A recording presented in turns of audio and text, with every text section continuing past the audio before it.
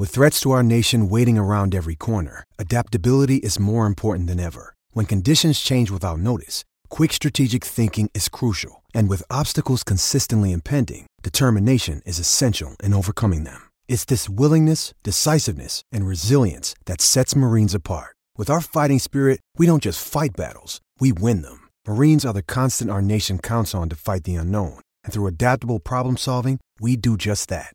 Learn more at marines.com. I'm Alex Rodriguez. And I'm Jason Kelly. From Bloomberg, this is The Deal. Each week, you'll hear us in conversation with business icons. This show will explore deal-making across sports, media, and entertainment.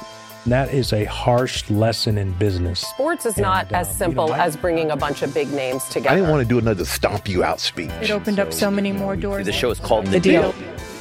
Listen to The Deal. Listen to The Deal on Spotify.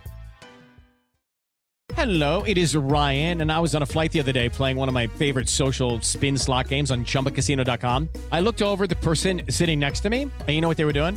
They were also playing Chumba Casino. Coincidence? I think not. Everybody's loving having fun with it. Chumba Casino is home to hundreds of casino-style games that you can play for free anytime, anywhere, even at 30,000 feet. So sign up now at ChumbaCasino.com to claim your free welcome bonus. That's ChumbaCasino.com and live the Chumba life. No purchase necessary. VGW. Void where prohibited by law. See terms and conditions. 18+. It's time for today's Lucky Land horoscope with Victoria Cash. Life's gotten mundane, so shake up the daily routine and be adventurous with a trip to Lucky Land. You know what they say. Your chance to win starts with a spin.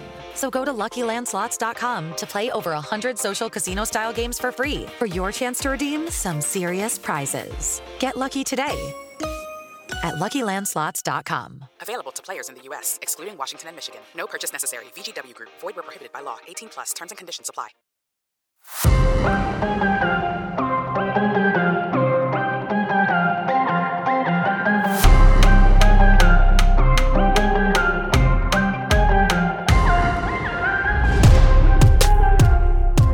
What's going on, everyone, and welcome to a Victory Monday edition of Chargers Lately. As always, I am your host, Michael Peterson, and I am ecstatic. I'm excited. I am stoked, but not 100% any of those things, because even after a win, the Chargers did win in the manner that they did. It was a 16-13 victory, last-second win over the Bengals that didn't involve the Chargers hitting a last-second field goal or the Chargers scoring a last-second touchdown.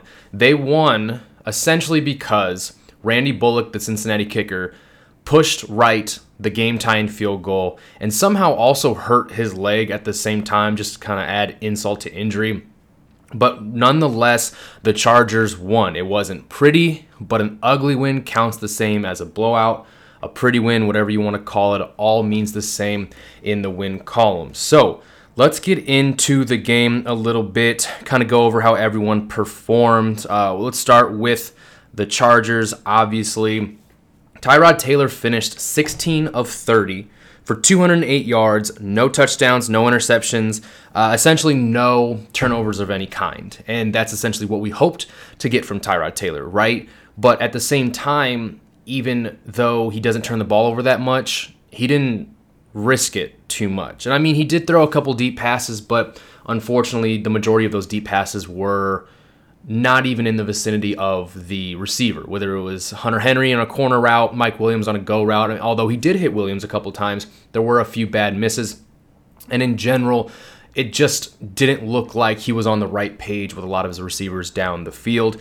I mean, there's a difference between getting the right read, making it, pulling the trigger, and hitting a wide open receiver, at the intermediate or deep level, right? But this was throwing it up to Mike Williams and hoping he makes the play for you. Essentially, it's not a good play for Tyrod as much as it is a great play for Mike Williams. So at the end of the day, he was just a hair over 50% completion percentage for 208 yards and, again, no scores.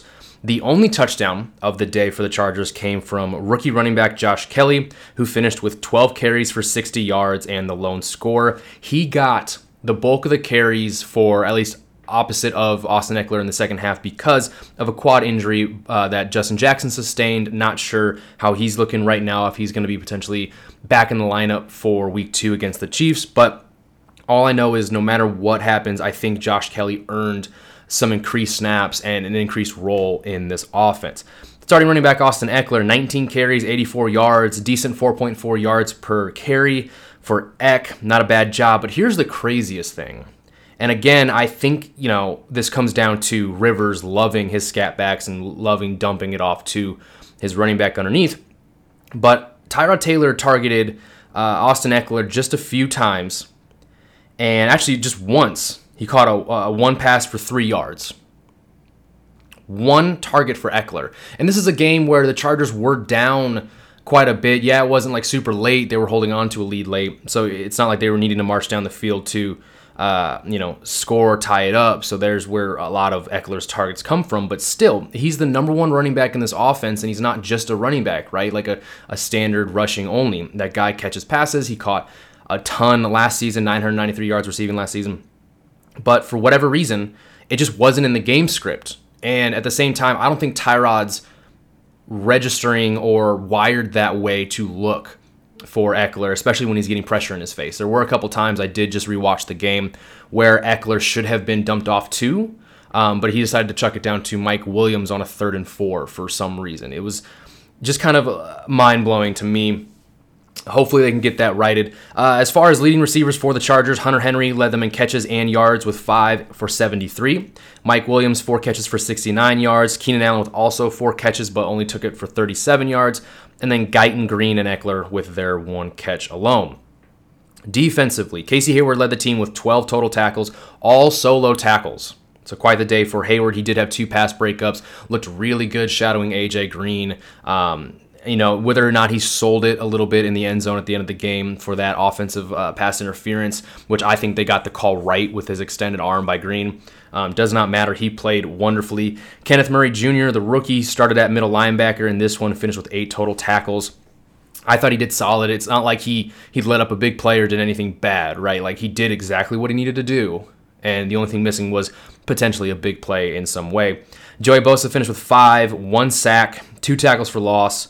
And then they also got sacks from Uchenna Nwosu and Jerry Tillery, of all people, which is phenomenal to see from Tillery. He did look good. He was getting a lot more pressure on a consistent basis in this one with his increased snap load. With rotation, with Justin Jones. I thought it was great, man. Even the backups, when Bosa and Ingram were out and Nwosu and Rochelle were in there along with Tillery and Damian Square, they were still getting after the quarterback pretty well. Great job by them. Special teams wise, Joe Reed had a 46-yard kickoff, his one and only of the game. Huge deal for the rookie. I thought it was great. Unfortunately, the Chargers weren't able to turn it into anything, which is a huge bummer. But if that's something that Chargers fans can look forward to, I think that's amazing. That's exactly why they drafted him. And just a solid pick, at least early on, for Joe Reed. Let's see, Desmond King only returned 2 punts for 7 yards. Michael Badgley was 3 of 4 on field goals with a long of 43. I believe he did miss a 50 or 51-yard field goal. Understandable, but let's, kind of shore that up because otherwise the game wouldn't have been nearly as close at the end, I think. Other than that, Ty Long, 5 punts, 48.8-yard average, 1 inside the 20. Good deal by him. Now, looking at the Bengals, Joe Burrow could have had a much better debut, but the Chargers defense had other plans. The rookie ended up completing 23 of 36 passes for 193 and 1 really ill-advised pick by Melvin Ingram. Forgot to mention that. Chargers' only pick of the day came from Melvin Ingram on a screen pass where essentially he was hooking Giovanni Bernard with one arm, and Burrow still decided to try to pitch it to him before he was taken to the ground, and Ingram corralled it with one hand. It was beautiful, and it was like exactly what you'd expect from King Mel, Just an incredible play, do-it-everything kind of guy, King Mel. Rushing, the Chargers, man, that rushing defense looked a lot better. And yeah, the offensive line for the Bengals isn't good, but Mixon had a good season last year. And they held him to only 69 yards on 19 carries. That's a 3.6 average. His longest run went for 14. Big deal there. Joe Burrow, 8 carries for 46 yards and that 1 touchdown, which is a 23-yard QB draw. Honestly, just the best play you could possibly have at that moment. I'll be totally honest. They spread him out 4 wide, 5 wide, whatever it was, and he was really smart the way he used his center as a lead blocker. Nasir Adderley, unfortunately, took a really bad angle on that one, like really bad. The fact that he would get caught up on the block between Rayshawn and the center. Just a bad look overall.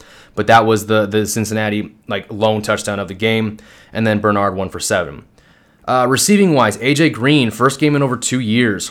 He had 9 targets, but just caught 5 of them for 51 yards, no scores. CJ Uzoma, 4 catches, 45 yards. Tyler Boyd, 4 catches, 33 yards. I mean, they did a really good job in this one of really limiting the entire offense. Yeah, they play a bend but don't break defense, which can be really frustrating because, as you saw near the end of this game, the Bengals almost came down and not only got in position to kick a game-tying field goal, but they literally almost scored to win the whole thing. And I don't think that should ever happen, but when you're smart like the offensive coordinator for the Bengals, which I believe is head coach Zach Taylor, you play the kind of offense that you take what you get, short curls, little crossing out routes. It was way too easy for the Chargers to, or at least for the Bengals to march downfield, and the Chargers needed to make it a lot harder on them. Defensively, Jermaine Pratt, linebacker, led their team in tackles with 12. They got sacks from Josh Bynes and I want to say Carl Lawson. So just 2 sacks on Tyrod Taylor, which isn't, again, the end of the world with an offensive line that could be better, was missing 2 starters. But overall, I thought the offensive line for the Chargers actually did a really, really, really good job. I actually got to give them props on the watch through again. Sam Tevi, not nearly as bad as you would expect him to look. Brian Bulaga, obviously big free agent signing, did an excellent job in pass protection as well. I'm Alex Rodriguez. And I'm Jason Kelly. From Bloomberg, this is The Deal. Each week, you'll hear us in conversation with business icons. This show will explore deal-making across sports, media, and entertainment. That is a harsh lesson in business. Sports is not as simple as bringing a bunch of big names together. I didn't want to do another stomp you out speech. It opened up so many more doors. The show is called The Deal. Listen to The Deal. Listen to The Deal on Spotify. But let's just look at the overall game. 16-13, like I said, Chargers barely got away in this one. The offense was, for lack of a better word, tough to watch. And I say that because there was a lot of hype around Tyrod Taylor, right? I mean, I'll be honest and say that I was kind of a part of it. I called him Ty God Taylor. I was really excited for what he could do. I thought he was good in Buffalo, good enough, and with such a much more talented weapon set, skill players around him, it's the best he's ever had. And, this offense looked every bit of a team that didn't have any preseason reps against other teams. It looked jumbled at times. When it came to the zone read runs, which is, a new wrinkle brought in because they have Tyrod Taylor and other mobile quarterbacks, they looked jumbled. Most teams who do those zone reads, with Lamar, with Cam Newton, Kyler Murray, there's something about them that those offensive lines just know how to do it a bit better. And obviously, this is a first-time thing for some of these Chargers offensive linemen, right? They've never done it before. They've never had to with Phillip Rivers behind them. But it just looked not too good. And then one of the biggest things, and Anthony Lynn talked about it in his post-game chat with the team. We got a little bit of a video of it on the Chargers social media, but he was basically saying that I'll be damned if we get stopped on 4th and short near the goal line or just in general again twice in a game, right? This is a guy that, if you remember his rookie season with the team, first year with being the head coach of the Chargers, where he flexed at his team, showed him the double guns, and basically told him to man up and get in the damn end zone. And I don't think they did at that time. Maybe they did. I might be thinking of a different game. But the point is, Anthony Lynn is a guy where it's 4th and short, 4th and inches, doesn't matter. I don't care. He doesn't care. He wants his team to get the damn yards. QB sneak, halfback dive. I don't care if the defense knows it's coming. Be able to get the damn yards you need to extend the drive, to score the touchdown, to essentially finish out these games. And that's one of the things Lynn pressed on a lot in the locker room after the game, was close out the damn game if we have a shot to close out the game. It's as simple as that, and honestly, it's probably harder said than done. This is the National Football League. I get it. But again, these are all professional athletes who are paid millions of dollars to do this occasionally. Just get the damn yards. And hopefully they can show a little bit more of that against the Chiefs. We'll see if they get Pouncey back. We'll see if they get Turner back. I think Turner is probably more likely to return. in this one. We'll see about Pouncey, man. That's a hip injury. That's something that's been bothering him since Miami. He played all 16 games in 2018. He played most of the games last year, and he probably would have played all the games if he didn't have the neck injury. So for these hip problems to come back up, at least, the way they are this year, 2 years removed from Miami, that's a really tough look, but we can only hope for the best and hope, starting tomorrow and through the week, we see him participating a bit more in practice. But time will tell on that one.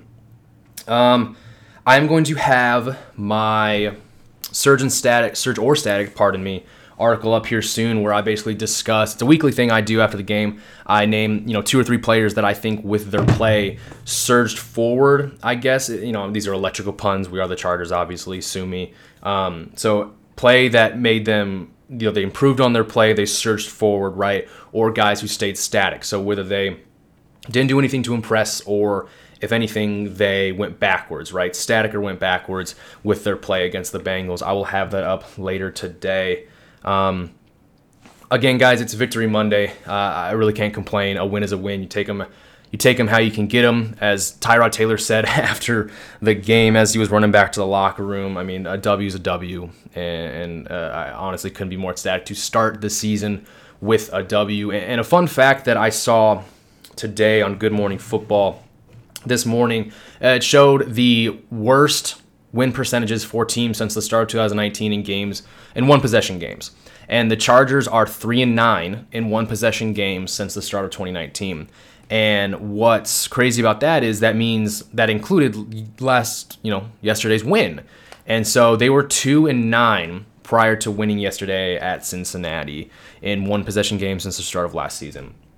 That is something that I don't want to see. I mean, that was the big difference, right, in 2019 between them being a pretty good team and a 5-11 team. And this is something that the Chargers have been dealing with since the Mike McCoy days. If you look at Mike McCoy's record in one-score games, it was absolutely and utterly horrendous. I don't really want to ever go back to that. I would like to be a team that can close out the close ones more often than not. I would like this team to be maybe a squad that can win by, double digits against some of the worst teams in the league. I know the Bengals were a little underrated, but, against maybe the Jaguars and some teams like that, maybe win by a couple more points than just 3, 4, 5, 6, 7. That would be absolutely wonderful. But, time will tell with this. They're gonna work on a ton of things. As Anthony Lynn said, they have so much to improve on. And they're going to have to improve on quite a few things by a lot if they're going to want to run with this Kansas City Chiefs team next Sunday. And it's also going to be their first game in SoFi Stadium, so I would like them to at least play somewhat competitively against this team that, quite frankly, may run the gambit or close to it, because they looked almost unstoppable, especially with their new rookie running back, Clyde Edwards-Helaire. But that's going to be for the podcast later this week before we get into that too much. And last but not least, we have to touch on the Drue Tranquill injury. I probably should have touched on it earlier in the podcast, but apparently I've already repressed it so far out of my mind it didn't even come to me before, we're 14, 15, 16 minutes into this podcast. 5 plays into the game against the Bengals, Drue Tranquill went down with what looks to be a broken ankle. I think it was confirmed it was broken ankle, and it was just tough, man. 5 plays into the first game. A couple plays before, he had just made a good stop on a flat route to a running back while he was still engaged with the blocker. Like, he made a good play. I think he made another one early on. And then what ended up happening, if you guys didn't see it or haven't really gone back to replay it, and I'm sure you don't want to, but he was strafing to his left because they were setting up a screen pass. Burrow threw it to the running back on his right side. And essentially what happened was right before he was going to engage with the offensive lineman as the lead blocker, he slipped, and you saw his foot tweak, out to the side where, you normally expect a rolled ankle to look like. And then the offensive lineman flattened Tranquill. Of course he did. So it did not look good. And start to finish, it didn't look great whatsoever. They ended up bringing the cart out, threw him in an air cast, put him on the cart. He was hiding tears. And it was the look of someone who obviously knows he's not coming back anytime soon. So 5 plays into the first game of the year, they lost another starting defender on this defense. So make that Derwin James and now Drew Tranquill, who will likely be out for the rest of the season. In his place, Nick Vigil was the starter. I thought Vigil did a pretty good job. I would like him to be a little more assertive at the point of attack, where instead of wrapping up Joe Mixon for a 1-yard gain, that's what I want him to do. Wrap Joe Mixon up for a 1-yard gain and not let him drag you 4 or 5 more yards for a much bigger run than needed at that point. Happened a couple times. He's not going to be like a run defending linebacker. He is more of a weak side backer like Tranquill was. I just think Tranquill was a little bit better in the run game. But Nick Vigil is going to be just as athletic side to side. I think he's going to be just fine if he continues to kind of get that snap load, or maybe they put Kaiser White or Denzel Perryman there. I'm not entirely sure, but the Chargers will figure it out. It's such a bad loss. We were all rooting for Tranquill all offseason. We all knew he was going to take a step forward, be one of the best defenders on this team. And what rotten luck 5 snaps into this game. Just tough all the way around. But on that unfortunate negative note, that is the end of this episode, guys. Really hope you enjoyed it. I will be back later this week for my preview of the Chiefs game, where I will go over everything you need to know prior to that matchup and give you my honest opinion on whether or not it is a realistic game to win, if they're able to shore some things up. Time's going to tell on that one. Guys, if you do not follow me on Twitter yet, go ahead and find me at Zone Tracks. That's spelled Zonetracks. You can find all my written work at boltsfromtheblue.com. That is SB Nation's Los Angeles Chargers blog. We have a lot of fun there, do a lot of good work. Hope you guys join us over there. With that being said, I'll talk to you later this week, guys. Go Bolts.